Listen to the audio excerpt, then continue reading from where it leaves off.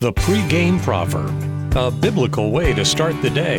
Here's John Rayner. Get into our Psalms here, and after David is spared from his enemies and given kingship over them, he becomes the head of their state. And these are the people that were trying to subvert David. David, after all of this, declares that he will praise God who made it all happen forever. Finishing out Psalms chapter 18, last two verses, 49 and 50. It says, "For this, O Lord, I will praise you among the nations. I will sing praises to your name. You give great victories to your king. You show your unfailing love to your anointed, to David and all his descendants forever."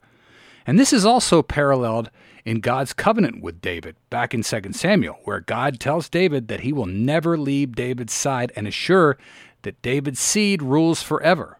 Well, Jesus and David actually both came from the same Israelite tribe, the tribe of Judah. If you begin Matthew chapter 1, this breaks all that genealogy down. But Jesus was actually David's earthly descendant. And we are Christ's descendants.